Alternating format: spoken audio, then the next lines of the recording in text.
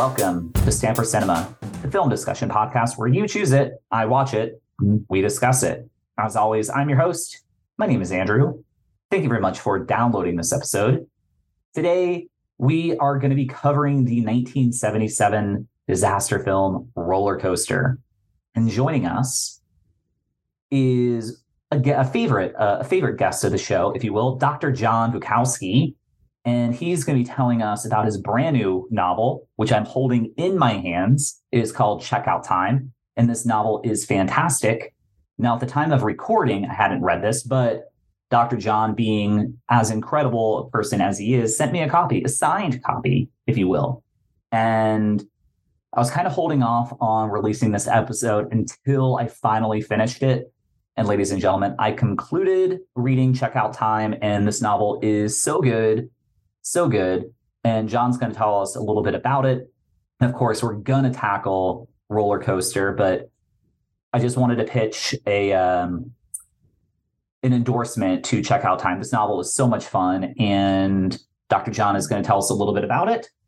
And let's just quit beating around the bush. Let's bring him on. Well, John, hello. Thank you very much for coming back on the podcast. How are you? I'm very good, Andrew. Thanks for having me. Always a pleasure talking with you. Yes, absolutely. I'm not going to lie to you. Like I've had this on my radar for quite some time after our first conversation, and you teased your latest work. I was really excited to get into it. And then there was conversation that you might want to talk about the movie Rollercoaster, which was a film I hadn't seen before, but I was pretty excited at the prospect. So now that we're able to bring this to life, I'm looking forward to this conversation. But what's new with you? Well, as you said, a couple of months ago, my latest thriller, Checkout Time, came out. So that's exciting, doing the marketing and stuff for that. And it's funny, I recommended Rollercoaster because it was one of the inspirations for writing Checkout Time.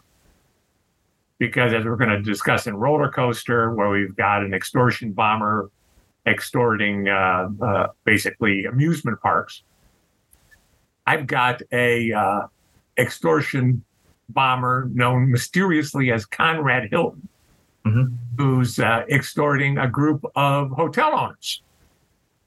He's pursued by a beautiful FBI agent and a handsome government researcher, at least until he turns the tables and the hunters become the hunted. Ooh. I mean, right.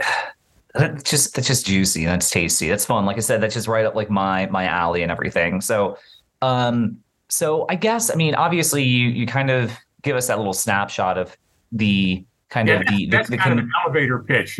If I ever get an elevator with Steven Spielberg, that's kind of what I'd say. Yeah. What I'm kind of curious about for you when it comes to, I'm sorry, the previous novel, it was previous one was Project Suicide. Project Suicide, right? And it was, so I'm kind of curious, John, like where does an idea for you originate?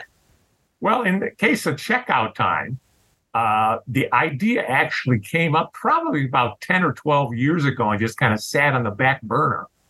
I was in a hotel on business, and I was on the 4th floor of a Ramada or something, I don't know. And I looked up at the ceiling, and there was a trapdoor. And it was kind of those, it doesn't really have a lock, just kind of one of those buttons that you can stick a bobby pin in there and turn, and it would pop open. And I said, wow, you could put something up there, because it was clearly to get into the suspended ceiling. And of course, the writer's mind starts to talk, what would you put up there? Well, you could put up microfilm, and you'd have a spy thriller. You could put mob money, and some guy checks in and the money falls at his feet, and now he's being chased by the mob. You got a crime thriller. My bent was to go to put a bomb up there. And one of the reasons for that is growing up, I was a bit of a pyro maniac. I loved burning trash. I loved anything that blew up. Used to make my own gunpowder. And so that was my first go-to. Okay, you put a bomb up there. Why?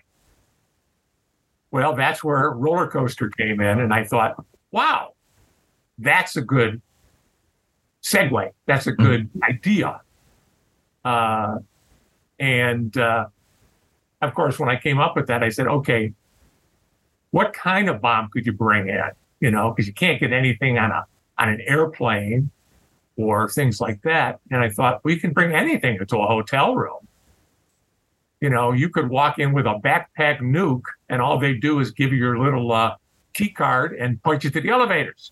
So I figured, okay, I can work with lots of different explosive and incendiary devices, have a lot of fun researching how you make napalm or thermite at home. And I think the FBI is probably watching my feed now. Yeah, so that was the real inspiration for that one. Mm-hmm. In the case of Checkout Time, what your recent novel, and congratulations, how's everything going with the new novel? It's going fine. It just came out a couple of months ago, so I'm still building on it. I got a couple conferences I'm going to. One I'm teaching at in about a month in Louisville, Kentucky. I'm going to talk about how you do research in fiction writing. And so it's going to get more play there and stuff. Frankly, I never know how it's selling until I get like a quarterly royalties from my publisher. Mm-hmm. Mm-hmm. That's true for anybody who publishes, not self-published. Yeah. Now, in the case of this novel, I mean, would you categorize it as kind of like a dual kind of like hero that you've got, because you've got like kind of. It's the main protagonist is Thomas Thomasinski, the government researcher, or as he is called to his chagrin, Tom Tom. That's his nickname in the book. And the secondary, but still very strong protagonist is Sally Butterworth. She's a beautiful FBI agent, and her nickname is Sally Pancakes. And Butterworth, Pancakes, yep. She's actually in a world where her looks do her more harm than good, at least in her mind. She's more of a all business.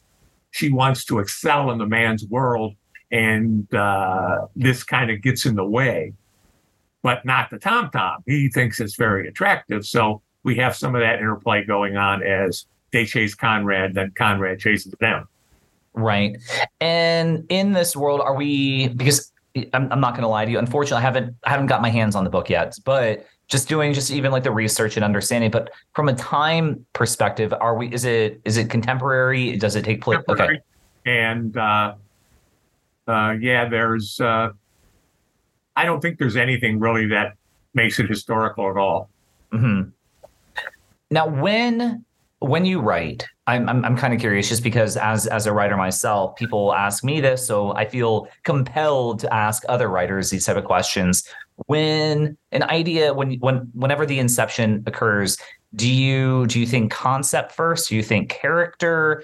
Do you think theme? Or is it depends on that piece of work that you're looking at? For this, in the case of Checkout Time, I mean, you obviously talked about that hotel experience that you had, and kind of like the little trapdoor element. So was it kind of concept, or did you have a character in mind, or where do your ideas kind of have their inceptions? I would say it's concept first. And when I come up with ideas, whether it's for a short story or a novel, I keep a list on my phone.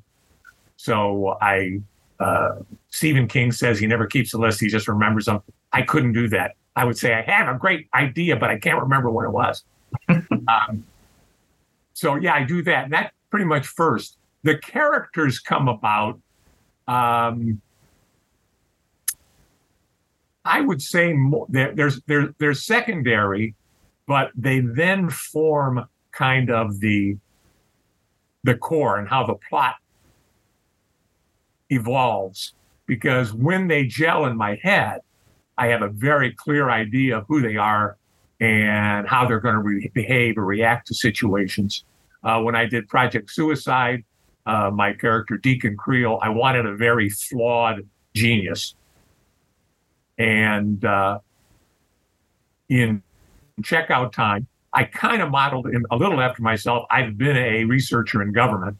I wasn't a specialist in commercial fires as he is for NIOSH, National Institute of Occupational Safety and Health. But I've been there, so I kind of know the mindset, know how the insides of the buildings look, those kind of things. Mm-hmm. As far as the FBI agent went, I knew I wanted her to be very strong, and she's probably the strongest female character I've written. In many respects, her personality is more masculine than Tom's, in that she is pursuing this career, and this is basically her main goal in life, despite her good looks, or in spite of her good looks. And but I didn't know as much about the FBI as I do about government buildings, and government, how government at the national and state level operates. And I could have just imagined what those things were, because let's face it, we all think we know what an FBI office looks like. We've seen Silence of the Lambs. I remember the old FBI show with Ephraim Zimbalist Jr. in the 60s and 70s, and there's been other FBI shows and CSI and things like that. So we all think we have a pretty good idea, and probably to a certain extent we do. And you can tap into that as a writer. You don't have to research it necessarily. But I wanted to get more. So I contacted 2 FBI field offices, because the action and checkout time takes place basically between southern Ohio and eastern Tennessee. Again, write what you know. It's what I'm familiar with. I travel that I-75 corridor a lot. And so I knew it would take place in the Knoxville and the Cincinnati field offices to a certain extent. And so I asked, can I get a tour? And the PR department, you send them an email. And the one in Cincinnati said no. The special agent in charge decides that, and they don't want it. And the one in Knoxville said, sure, when do you want to do it? So I think it was about 5 years ago. And during the summer, I drove to the Knoxville field office, got a very nice tour by the PR person, about an hour private tour. I met the special agent in charge, talked with the armorer about weapons, saw where they interrogate prisoners and where they bring the prisoners in on the ground floor. The big conference room where they have all the TVs. If there's really a breaking thing they're working on, they'll have news feeds and everything from all over the world on it. And so that was some really nice bits from that have made it into the book. It's not about what FBI field offices look like, but I think people will get a little bit more of a feel for what it's like inside those places, because I saw first. That is so cool. So just literally kind of like cold calling the FBI, like, hey, can I have a tour? And I did not know what their policy was. And I was told at the Cincinnati field office that the policy is the special agent in charge. And by the way, they're all special agents. And I often wondered, is there FBI agents and then there's special agents? And there's FBI special agents. And the one that heads up a field office is the special agent in charge. That's really funny. The special agent in charge in Cincinnati had that decision, said no. And I told them that I was a writer and I was researching for a book, and that I would not put the FBI in a bad light, and I didn't. But in Knoxville, the very nice woman who was the special agent in charge, very pleasant, we had a nice chat. She said, sure, go ahead. Now, they did say, when they introduced me to everyone, they said, this is Dr. John Bukowski. He's a writer, so be careful what you say. He writes it down. But no, it's a very pleasant visit and very impressive, I would say, and got some very nice tidbits for the book. Yeah, that also has to be kind of like a fun little like party brag, like when you're like, hey, yeah, one time the FBI gave me a tour of their office, and like I said, I was expecting maybe there might be 2-3 people. I was the only one. It was just for me. Like back in my Navy days, because I was a journalist in the Navy, and the first half I was on a ship, but the back half of my enlistment, I work for the Atlantic Fleet, like public affairs office, Sure. and people would reach out to us wanting like aircraft carrier tours or base tours, and we'd facilitate those type of things. But so I know obviously tours do exist, but the whole idea of getting a tour like an FBI field office is kind of wild. And where you just brought up the agent, special agent, they're all special agents. It does remind me of a scene in Die Hard from 1989 where we meet these two FBI agents. They're both named Johnson, but in the movie, and of course this is just movie, but one guy's like, this is Agent Johnson, I'm Special Agent Johnson, no relation. But yeah, like just the whole idea. Yeah, what I have no idea what their ranking structure is in the Navy. I know how to explain it, but I have no idea what the FBI ranking structure works. There's a seniority system, but basically it goes special agent, and then there are like, I don't know the exact title, but there are like section agents in charge of sections, and there's an assistant special agent in charge. Actually, there's two of them.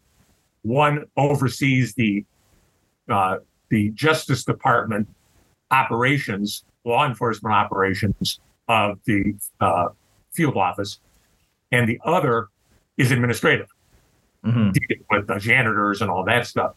So there's two assistant special agents in charge, and then there's the special agent in charge who runs the field office. And there's probably like 20 or 25, maybe 25 or 30 FBI field offices in the country.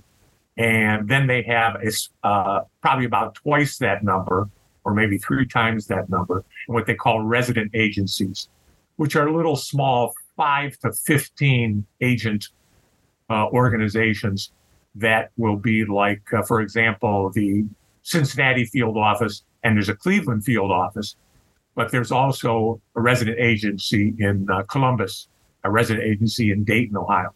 So this kind of make up fill in the spaces around the country. I could go on an entire direction, just wanting to get into like Silence of the Lambs, and then segue over into like the X-Files and just have a whole conversation about the FBI. But let's try to keep it a little bit more streamlined.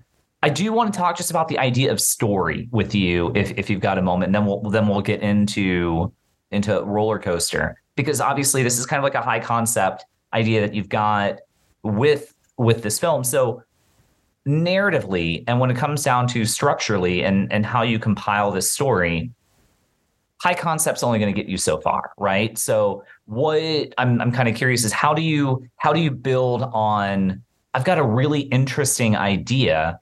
How am I going to turn this into a 300 plus page narrative structure to make this compelling for the reader to want to go along on this journey? Well, obviously, every writer's going to do this a little differently, but there are 2 main camps that these people always talk about, 2 main camps and how to do that. One is the plotter.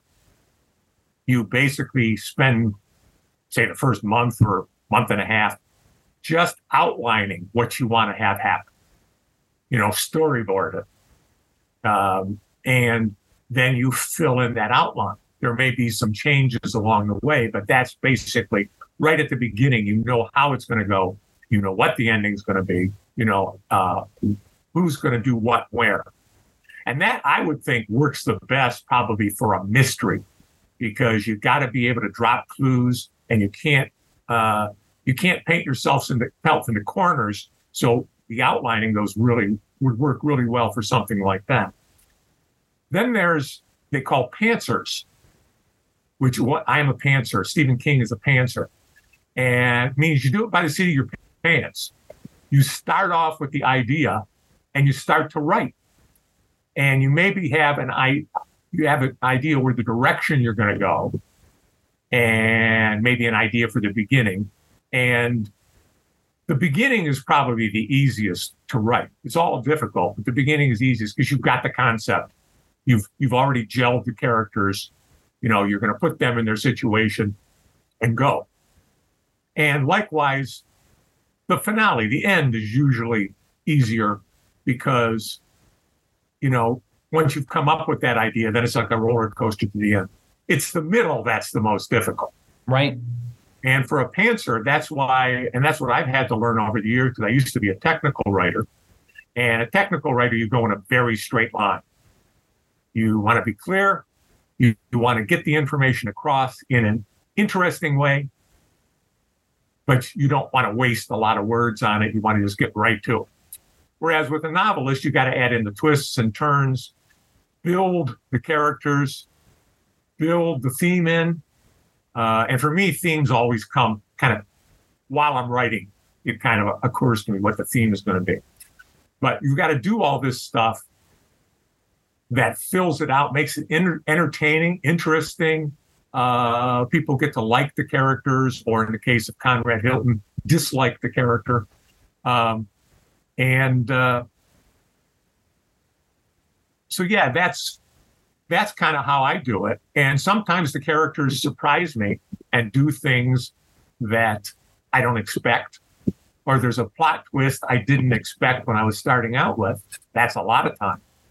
And I think for a thriller where you already basically know what's happened or what's, and you're chasing them, I think that's a good idea. If you're surprised, well, the reader's going to be surprised. Thank you very much for providing that insight just on how it works with you. And yeah, again, just to see how different writers, the process, right? No two writers really have the same exact process. So thank you for giving us just a little peek inside how it works. I just want to show you the cover. I'm sorry about the glare. No, I saw the cover. Because I checked it out on Amazon, and I think I even saw it on Target's website as well. So I saw the cover. It's pretty cool, man. I'm not trying to hype you more than just having you on the show, but like I'm really excited about this novel. I worked with my publisher and their cover designer, and this one really struck me because it's a shadowy figure, and for much of the book we don't know who Conrad Hilton is.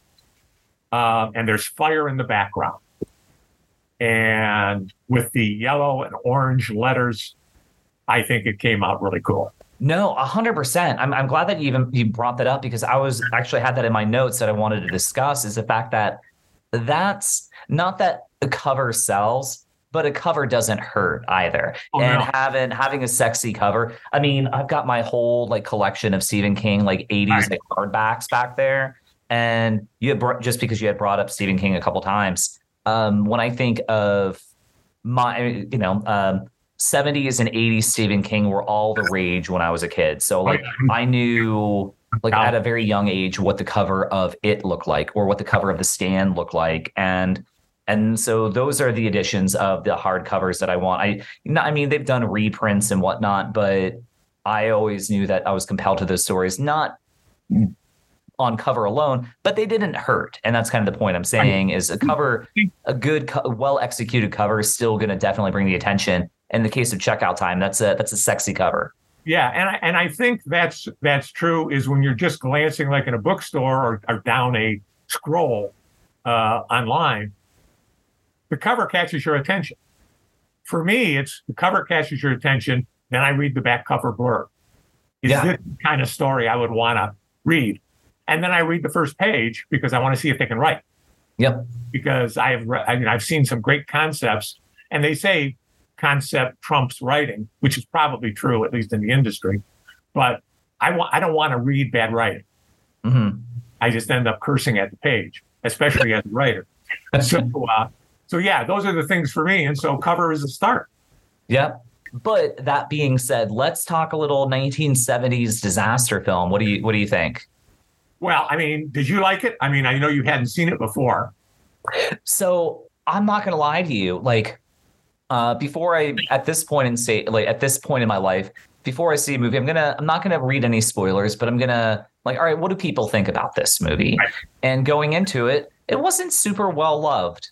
That always surprised me. It was never very popular when it came out. Yeah, and I'm gonna say a couple truths to you. One, I don't think this movie's perfect, but I got to tell you, I had one hell of a fun time with it. Right, that's the thing. I love the movie, and I like 60s and 70s thrillers. We talked about 3 Days at a Condor last time. Yeah. So I mean, I go for that. But three things really got it for me. Number one, again, it's a high concept. It touches something visceral in all of us, whether you like amusement parks or not. And I don't particularly like them. But who hasn't been in one going 40 miles an hour in a roller coaster or upside down in a tilt-a-whirl thinking, I really hope this is safe. What happens if something happens? And that ties into that really well. Number two, the cast. Oh, my God. I mean, we've got Henry Fonda and Richard Widmark, not really in cameo roles. You've got George Segal, Susan Strasberg, Harry Gardino. There's a very young Helen Hunt even. Very young Helen Hunt. I think she was like 13 or 14. Yeah. And that's cool. I love to watch good acting. You had a cameo of a very young, I think was it Steve Guttenberg? I think Steve Guttenberg has like a cameo. Like, I mean, he's not the Goot at that point, but yeah, Steve Guttenberg. What's his name? Who was the guy who was in Ghost Story? And Greg Wasson. Oh, he's also in it. And so that's number two. And number three for me, a good thriller's got to have a good villain, an interesting villain. And for me, the Timothy Bottoms character, and they never give him a name. Yeah, he has no name. And this is something that I'm going to let you go on it, but I want to bring a connection to a 90s movie that his character reminds me of in a second, but please finish your thought. Yeah, he reminds me of Mr. Data from Star Trek if he was a sociopath. He's emotionless. Mm-hmm. Barely cracks a smile. Very smart, very ruthless, wants what he wants. And you almost feel he's also got a little bit of an ethic. If I get my money, I'm going to leave you alone. He says that, and you get the feeling it's the truth. But he's kind of emotional. He's kind of almost robotic in his methodical nature, not caring who gets hurt in the process. Right. And that's similar to my Conrad Hilton, except Conrad Hilton is much more playful. Mm-hmm. He's not emotionless. Yeah. But yeah, so that's the character. He's a very interesting character. You never root for him, but you kind of admire him. He's an interesting villain in the sense that you don't know his name. He's not given a name. You also, and I've had a lot of time to really analyze this movie over the past 72 hours, just in preparation of this conversation. But he doesn't necessarily have any, as far as I can tell, any real motive for what he's doing. He doesn't really have a backstory, but I'm not really completely concerned or interested in it. Right. It's just money. They don't say why he needs the money or wants the money. Mm-hmm. He's just, like I said, he's almost a little bit like a Terminator, except he's got a little bit more emotion than a Terminator. But his kind of emotionless element in some respects reminds me a little bit of John Doe from Seven, in the sense that he's just doing his thing. And again, like John Doe, he has no name. They call him John Doe because John Doe is literally nameless, right?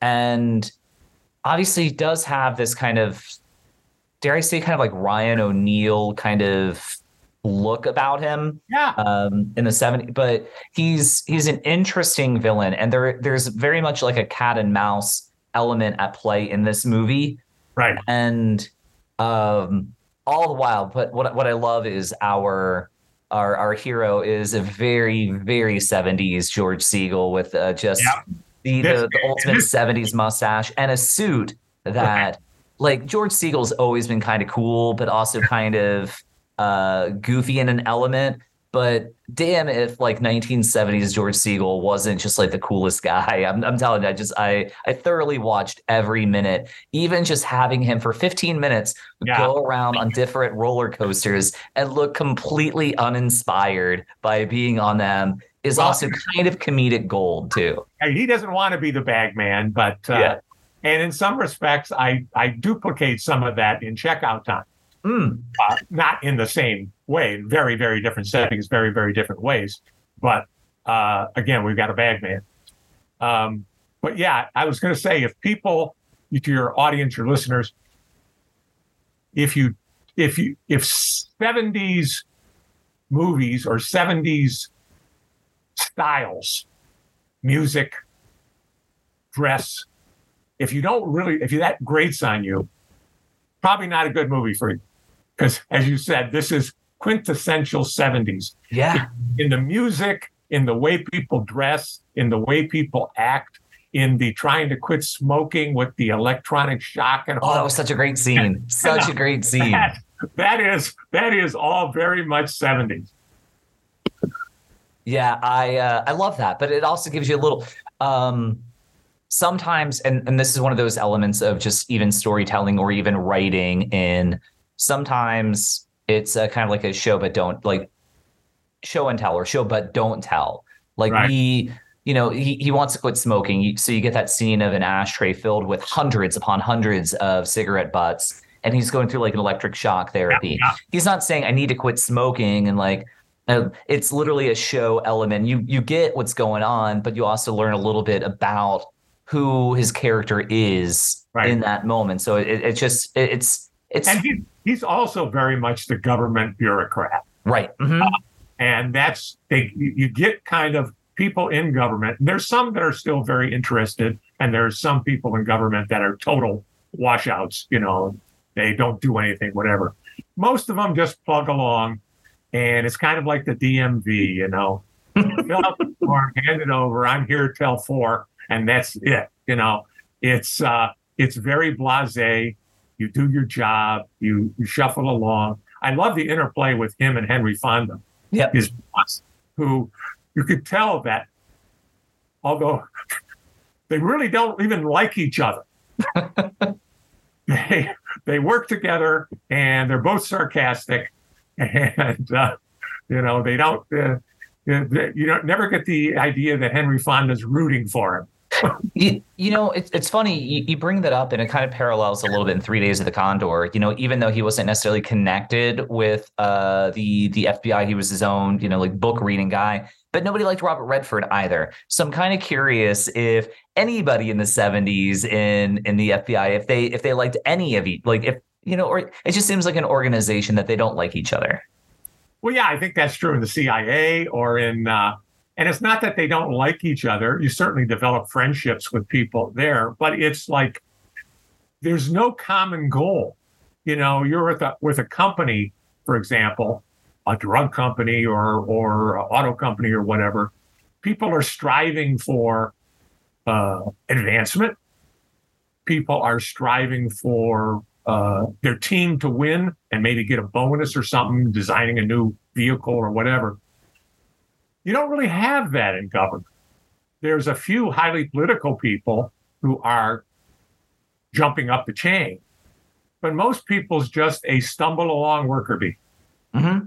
And I think they show that pretty well. I try to show that in Checkout Time, in an entertaining way, a humorous way, oftentimes, where Tom has interchanges with his oddball boss. But people just kind of shuffle along, and you take your 15 paid holidays and your 4 weeks of vacation and all that stuff. You take every bit of it.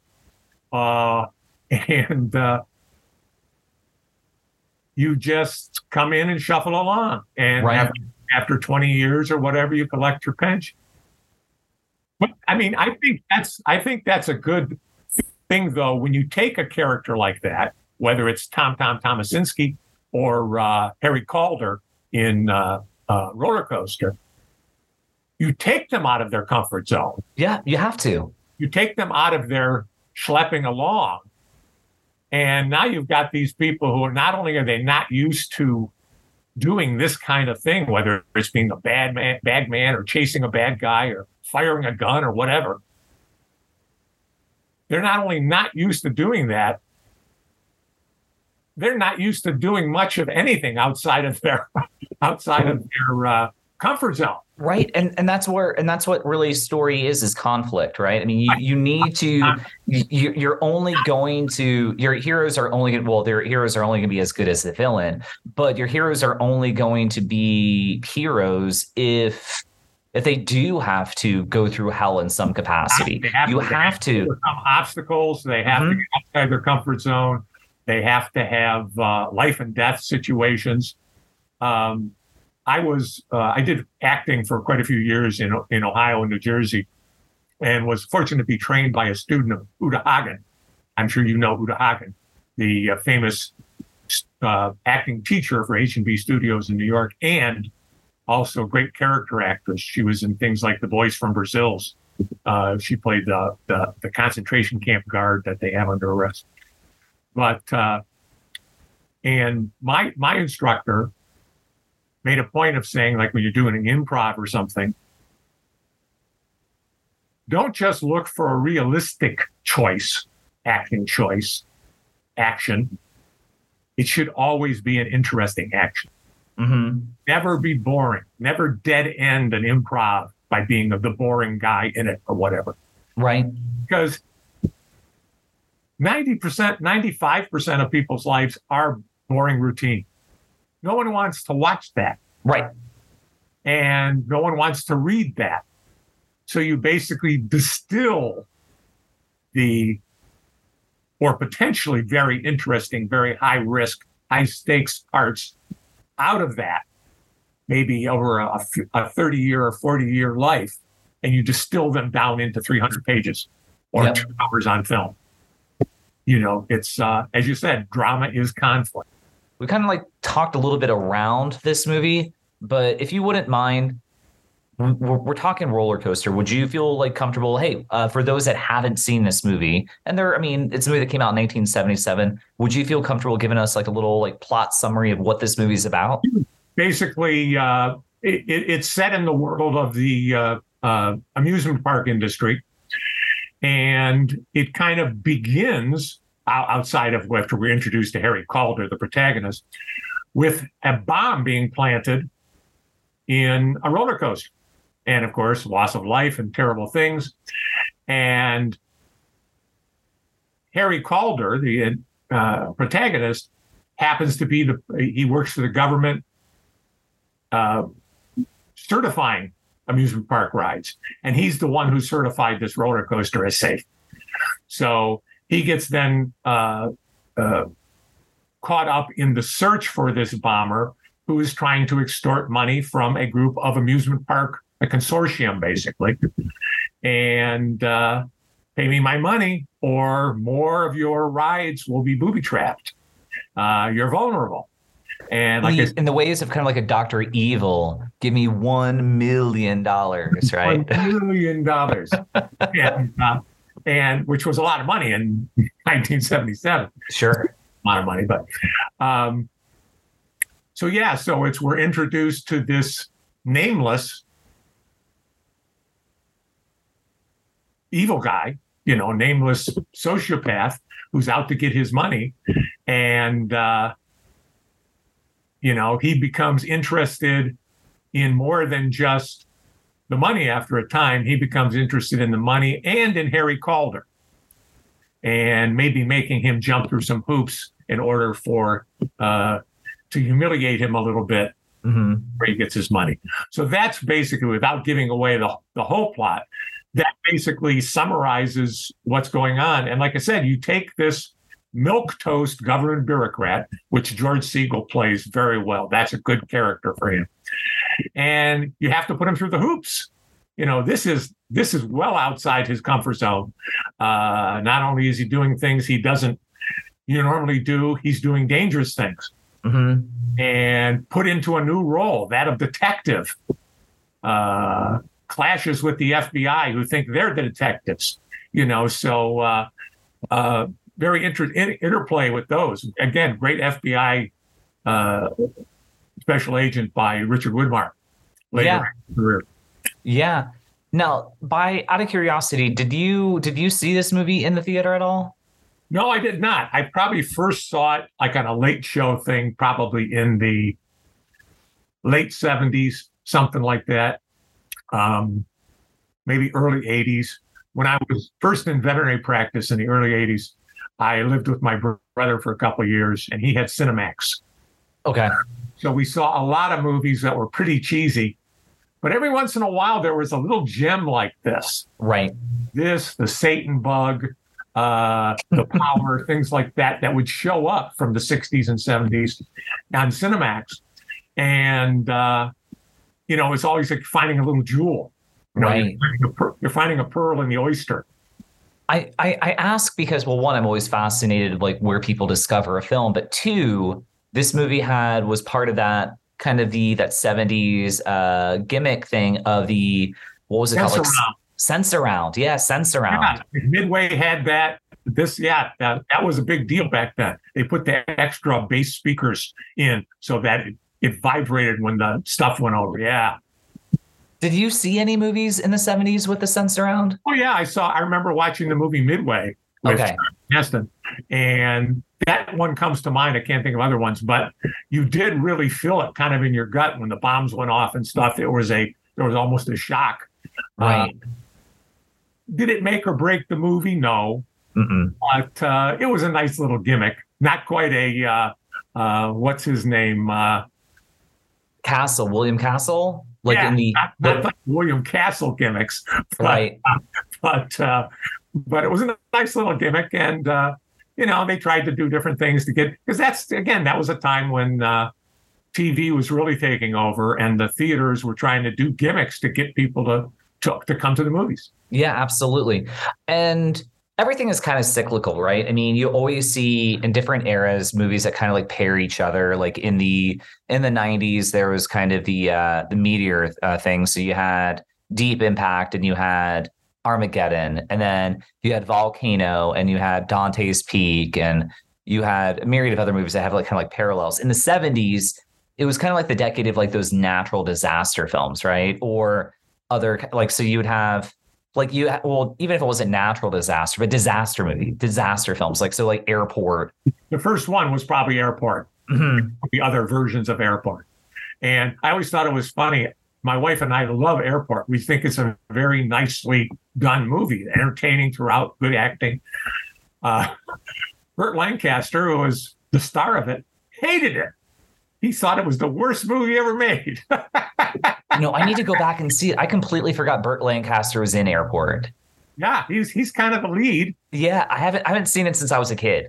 Yeah, and but Airport, Earthquake, Poseidon Adventure, yeah, Towering Inferno, Meteor. Not Ethan Allen. What's his name? Something Allen. Irwin Allen. Oh, yeah. All his movies. Yeah. Yeah. And I guess really, I only bring that up. I was just kind of curious if obviously Airport being one of like the early ones. And I mean, we've been talking about this because I remember loving the Poseidon Adventure, and Towering Inferno. I loved all this stuff, but this film somehow escaped my radar growing up. Reflected in things like Die Hard, which is just another take on it, where it's disaster, but now it's terrorists. They're bringing in the terrorists in the 80s and 90s, and so yeah, it's those things a cycle, like you say. They just get a different twist to them. Yeah. If I may, when I think of criticisms, because I mean, again, this is a fun ride. It's a fun ride. I mean, if you're wanting it, to be, I mean, it's high concept. I mean, the movie does have its holes or its flaws. And again, I thoroughly enjoy this movie. So, I read some of the critiques. Pardon me? I agree with you. You have to suspend your disbelief in spots. Mm-hmm. My critique, and it's so kind of silly, and maybe it's just a product of the times that we're in. I feel bad for saying this, but apart from the opening scene, there's really virtually no kill count in the movie. It's a weird kind of criticism to have, but the element of danger, it's like we see an incident in the beginning, and then it's just a little bit more threat of incidences. But I don't know. I don't know. Part of me feels the movie could have had another piece in the movie that is old school. Alfred Hitchcock used to say, you put a bomb under someone's seat in the theater and you keep cutting to the bomb ticking down. He goes, valid. That builds suspense. That's valid. This movie is a little bit more Hitchcocky. Right. You never let the bomb blow up. Yeah. That's actually a really good call that you bring that up because, yeah, in many ways, I mean, it's not classic Hitchcock, but there is some very Hitchcockian elements. I mean, that's part of the reason why I do enjoy this movie is kind of we see the character, like, and then the suspense is really told with, we know what the character doesn't know. Like, right. So where I feel that sometimes that some movies fail is that the audience isn't and sometimes it can work. You can have a character smarter than what we're going, but sometimes it's cheap if you're just given something at the end without any real kind of like payoff where it wasn't necessarily earned, or I'm trying to find a way to kind of better explain this before I go on a different tangent. In the case of Psycho, we have that famous scene where Artigas, I think that's it, is walking up the stairs, right? And then we see the door open. Artigas doesn't see that. I keep calling him Artigas. I think that's his name. Arbogast. And goes up the stairs. Also, by the way, another great character. Oh, fantastic. But I mean, I apologize ahead of time because if we're going to go down Alfred Hitchcock, we'll be here all night because that's my guy. I love Alfred Hitchcock films. But we see Arbogast go up. We see the door crack. We see Arbogast's reaction. Well, not even responding because he has no idea. He gets to the top, and then our killer. I'm not going to spoil Psycho, which is a movie that's over, I guess at this point now 60 years old. But don't want to spoil anything for anybody. But that's suspense, where suspense isn't the character just going up the stairs and then just somebody stabs them. There's no buildup. It's just that is a what's the word? That's more like just a jump reactionary scare. It's not suspense. And suspense is really the audience knowing something that character doesn't. A great example, even in a thriller, because I mean, jump scares can work, but the most chilling scene in the movie Halloween is where Jamie Lee Curtis is in the house and she knows something's weird and she's seen all these bad things and she leaves a room and there's this dark room behind her and she's walking, and then you see Mike Myers' like white mask behind her, but she hasn't seen it yet. That's more terrifying in the movie than Mike Myers. Any killing that he does in the film, we are experiencing something that the person we're tracking is not. And that is classic suspense. That I think does work. And I apologize if we're going completely on a different tangent, but I think that kind of ties into some of this conversations. Well, Rollercoaster, I mean, it certainly has suspense where, the bomb, you worry about the bomb. Is it going to kill people? Whether or not it does, that's a part of building suspense. But another thing about this movie, and which is true of some thrillers, it's a little bit of a police procedural. Mm-hmm. You see how do the FBI and the local police respond to something like a bomber trying to an extortionist trying to pick up his money? Right. How do they track him? How does he defeat them? Back and forth like that. So it's got a little bit of that to it as well. Yeah, I think it builds the suspense pretty good. It wasn't as high budget as some other movies, so it doesn't have that going for it. It was a pretty modest budget, but it also got buried behind the fact that it came out just a couple weeks after Star Wars, right, which is a movie that it changed the game. Obviously everything that. And it's like these things are little hidden gems, and they never get a lot of people. People don't rave about them. A lot of people don't even see them. Mm-hmm. That's through of Rollercoaster, and yet they are a fun ride. Yeah, no pun intended.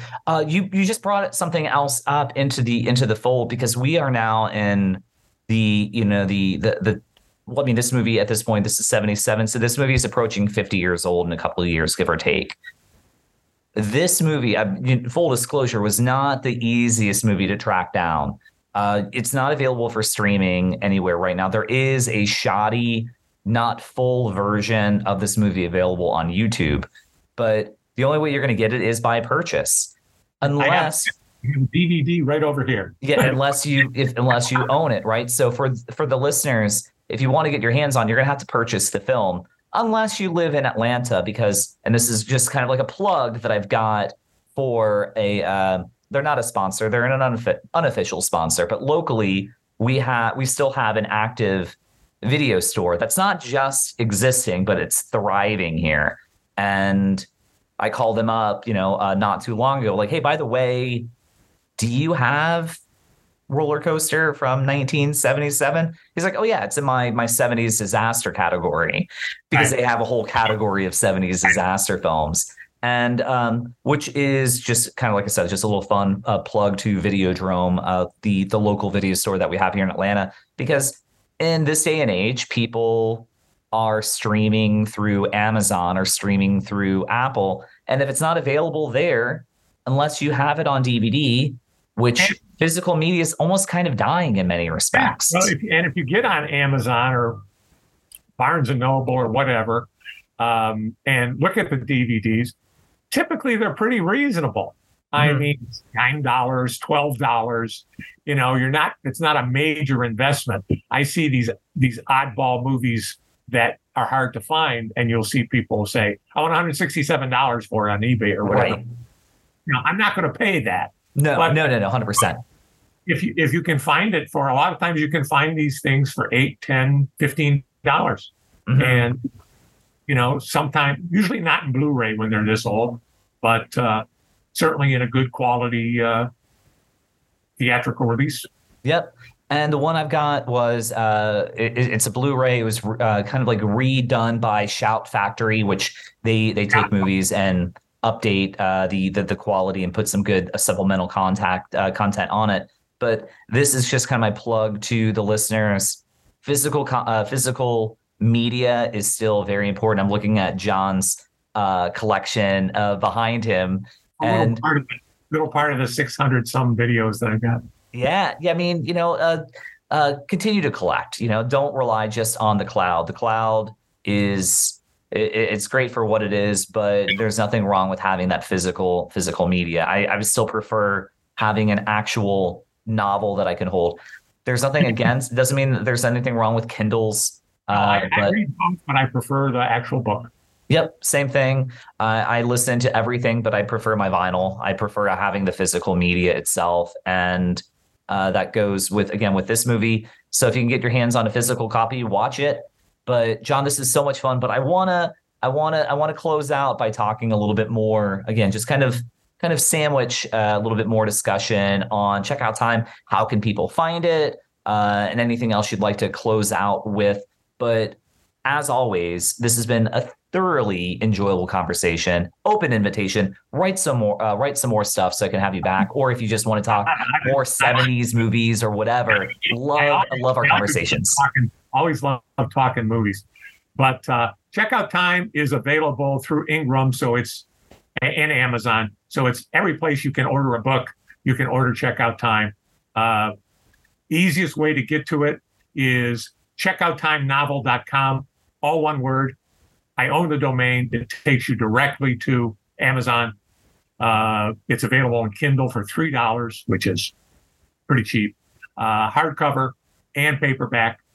And if anybody wants to contact me and is interested in a signed copy, just contact Andrew, and or can even go through my website, thrillerjohnb.net, and send me a note, and we can arrange to get you one. Perfect. Dr. John, I can't thank you enough for one more thing I want to say. Anybody who reads the book, I hope you like it. And if you do, Amazon review. The best thing you can do for an author is to review on Amazon. It takes 5 minutes and means a lot. Absolutely. I completely agree. And for the listeners, I will have links to John's works in the show notes to take a look there. So direct a link for this. I'll take you to his website, Thriller John B. And I can't stress enough. It's been an absolute delight chatting with you again. You take care, and thank you again for introducing me to this fun ride. Now I'm just going to go down a whole 70s disaster film kind of adventure over the next few weeks, going back and revisiting Earthquake and Airport and Poseidon Adventure all over again. So Earthquake has actually gotten funny in some of its such shtick that it's actually funny when you watch it again. Yeah. Well, I'm looking forward to that. All right, everybody, John Bukowski. Thank you much. Again, thank you to John for joining us. I had a wonderful time. Hopefully everybody had a great time listening to this podcast. And if you are still with us, please do me a favor and take a look at the show notes where I will have links to John's website where you can purchase checkout time, as well as information where you can learn a little bit more about Sense Around or information about the movie Rollercoaster. And of course, you can find out more information about my website, stampercinema.com. And if you haven't already, please leave a review, subscribe, tell your friends, and come back, because we will be back next week with another episode of Stamper Cinema.